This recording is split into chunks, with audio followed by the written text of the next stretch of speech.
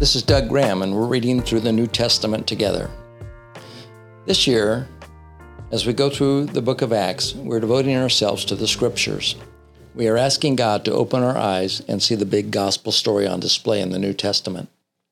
We want to walk in the places, the sights, and the sounds with Jesus.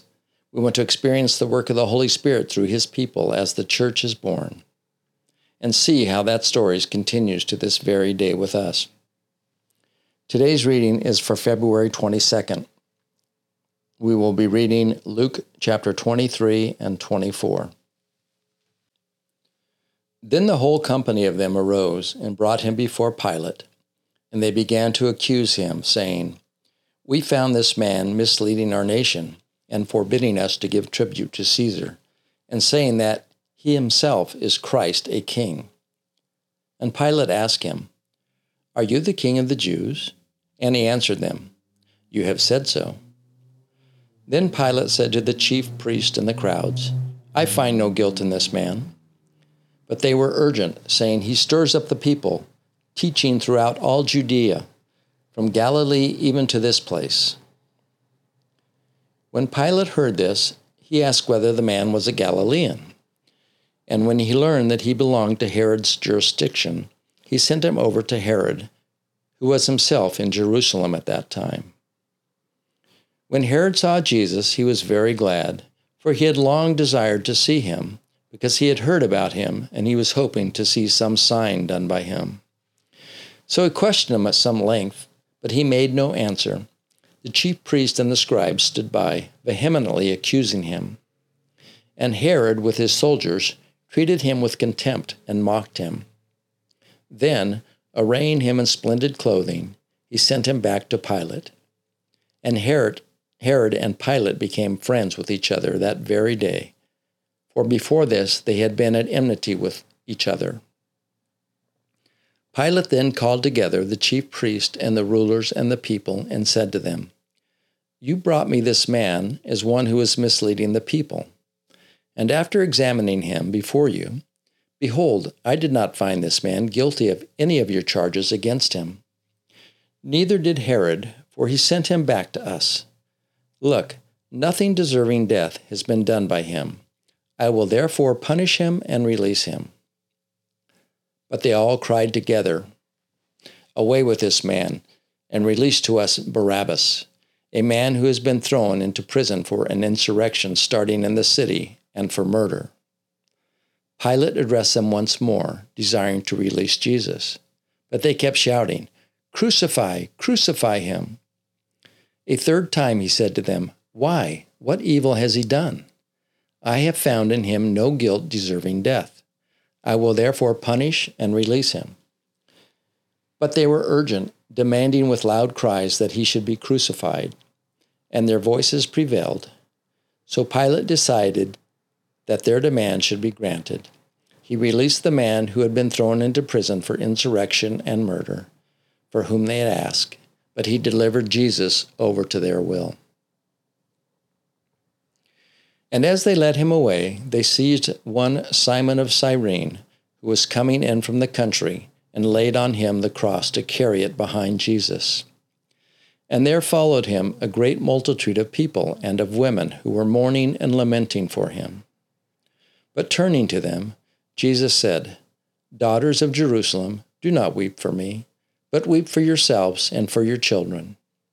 For behold, the days are coming when they will say, 'Blessed are the barren, and the wombs that never bore, and the breasts that never nursed.' Then they will begin to say to the mountains, 'Fall on us,' and to the hills, 'Cover us.' For if they do these things when the wood is green, what will happen when it is dry?"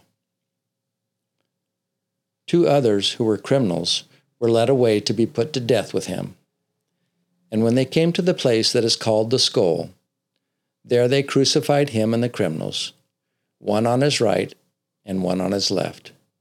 And Jesus said, "Father, forgive them, for they do not know what they do." And they cast lots to divide his garments. And the people stood by watching. But the ruler scoffed at him, saying, "He saved others, let him save himself. If he is the Christ of God, his chosen one." The soldiers also mocked him, coming up and offering him sour wine and saying, "If you are the king of the Jews, save yourself." There was also an inscription over him, "This is the King of the Jews." One of the criminals who were hanged railed at him, saying, "Are you not the Christ? Save yourself and us." But the other rebuked him, saying, "Do you not fear God, since you are under the same sentence of condemnation? And we indeed justly, for we are receiving the due reward of our deeds. But this man has done nothing wrong." And he said, "Jesus, remember me when you come into your kingdom." And he said to him, "Truly I say to you, today you will be with me in paradise." It was now about the 6th hour, and there was darkness over the whole land until the 9th hour, while the sun's light failed. And the curtain of the temple was torn in two. Then Jesus, calling out with a loud voice, said, "Father, into your hands I commit my spirit." And having said this, he breathed his last. Now when the centurion saw what had taken place, he praised God, saying, "Certainly this man was innocent." And all the crowds that assembled for this spectacle, when they saw what had taken place, returned home beating their breasts. And all his acquaintances and the women who had followed him from Galilee stood at a distance watching these things. Now there was a man named Joseph from the Jewish town of Arimathea. He was a member of the council, a good and righteous man, who had not consented to their decision and action, and he was looking for the kingdom of God. This man went to Pilate and asked for Jesus' body. Then he took it down and wrapped it in a linen shroud and laid him in a tomb cut in stone, where no one had yet been laid. It was the day of preparation, and the Sabbath was beginning. The women who had come with him from Galilee followed and saw the tomb and how his body was laid. Then they returned and prepared spices and ointments. On the Sabbath they rested according to their commandment. Chapter 24. But on the first day of the week, at early dawn, they went to the tomb, taking the spices they had prepared. And they found the stone rolled away from the tomb. But when they went in, they did not find the body of the Lord Jesus. While they were perplexed about this, behold, 2 men stood by them in dazzling apparel. And as they were frightened and bowed their faces to the ground, the men said to them, "Why do you seek the living among the dead? He is not here, but has risen. Remember how he told you, while he was still in Galilee, that the Son of Man must be delivered into the hands of sinful men and be crucified, and on the 3rd day rise?" And they remembered his words. And returning from the tomb, they told all these things to the 11 and to all the rest. Now it was Mary Magdalene and Joanna and Mary the mother of James and the other women with him who told these things to the apostles. But these words seemed to them an idle tale, and they did not believe them. But Peter rose and ran to the tomb, stooping and looking in it. He saw the linen clothes by themselves, and he went home marveling at what had happened. That very day, 2 of them were going to a village named Emmaus, about 7 miles from Jerusalem. And they were talking with each other about all the things that had just happened. While they were talking and discussing together, Jesus himself drew near and went with them. But their eyes were kept from recognizing him. And he said to them, "What is this conversation that you are holding with each other as you walk?" And they stood still, looking sad. Then one of them, named Cleopas, answered him, "Are you the only visitor to Jerusalem who does not know the things that have happened there in these days?" And he said to them, "What things?" And they said to him, "Concerning Jesus of Nazareth, a man who was a prophet, mighty in deed and word before God and all the people, and how our chief priests and rulers delivered him up to be condemned to death and crucified. But we had hoped that he was the one to redeem Israel. Yes, beside all this, it is now the 3rd day since these things have happened.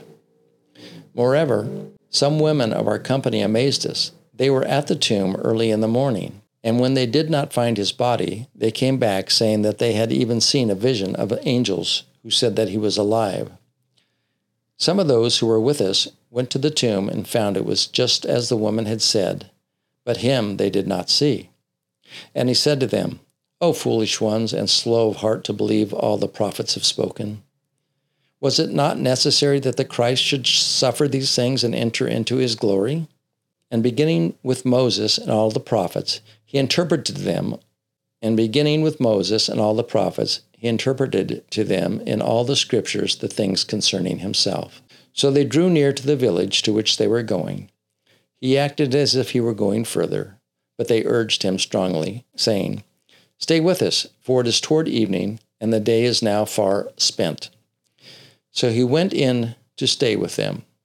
When he was at the table with them, he took the bread and blessed it and broke it and gave it to them. And their eyes were opened, and they recognized him, and he vanished from their sight. They said to each other, "Did not our hearts burn within us while he talked to us on the road, while he opened up to us the scriptures?" And they rose that same hour and returned to Jerusalem. And they found the 11 and those who were with them gathered together, saying, "The Lord has risen indeed, and what has appeared to Simon." Then they told what had happened on the road, and how he was known to them in the breaking of the bread. As they were talking about these things, Jesus himself stood among them and said to them, "Peace to you." But they were startled and frightened and thought they saw a spirit. And he said to them, "Why are you troubled? And why do doubts arise in your hearts? See my hands and my feet? That is I myself. Touch me and see. For a spirit does not have flesh and bones, as you see that I have." And when he had said this, he showed them his hands and his feet. And while they still disbelieved for joy and were marveling, he said to them, "Have you anything here to eat?" They gave him a piece of broiled fish, and he took it and ate before them. Then he said to them, "These are my words that I spoke to you while I was still with you, that everything written about me in the law of Moses and the prophets and the Psalms must be fulfilled." Then he opened their minds to understand the scriptures, and he said to them, "Thus it is written, that the Christ should suffer and on the third day rise again, and that repentance for the forgiveness of sins should be proclaimed in his name to all nations, beginning from Jerusalem. You are witnesses of these things, and behold, I am sending the promise of my Father upon you. But stay in this city until you are clothed with power from on high." And then he led them out as far as Bethany, and lifting up his hands, he blessed them. While he blessed them, he parted for them and was carried up into heaven. And they worshiped him and returned to Jerusalem with great joy. They were continually in the temple blessing God. From this reading, the thing that stood out to me was blind eyes. We have the blind eyes of Judas, the blind eyes of Peter, the blind eyes of Pilate and Herod, the blind eyes of the men on the way to Emmaus, even though it was Jesus that did that. I just pray that my eyes will continually be open to the Lord, that I will see him in his resurrection, and that I will rejoice as they did every day, singing his praises. So Lord, again, thank you for this scripture. Thank you for opening my eyes to the reality of my Lord and Savior, Jesus Christ. And it's in his name we pray. Amen.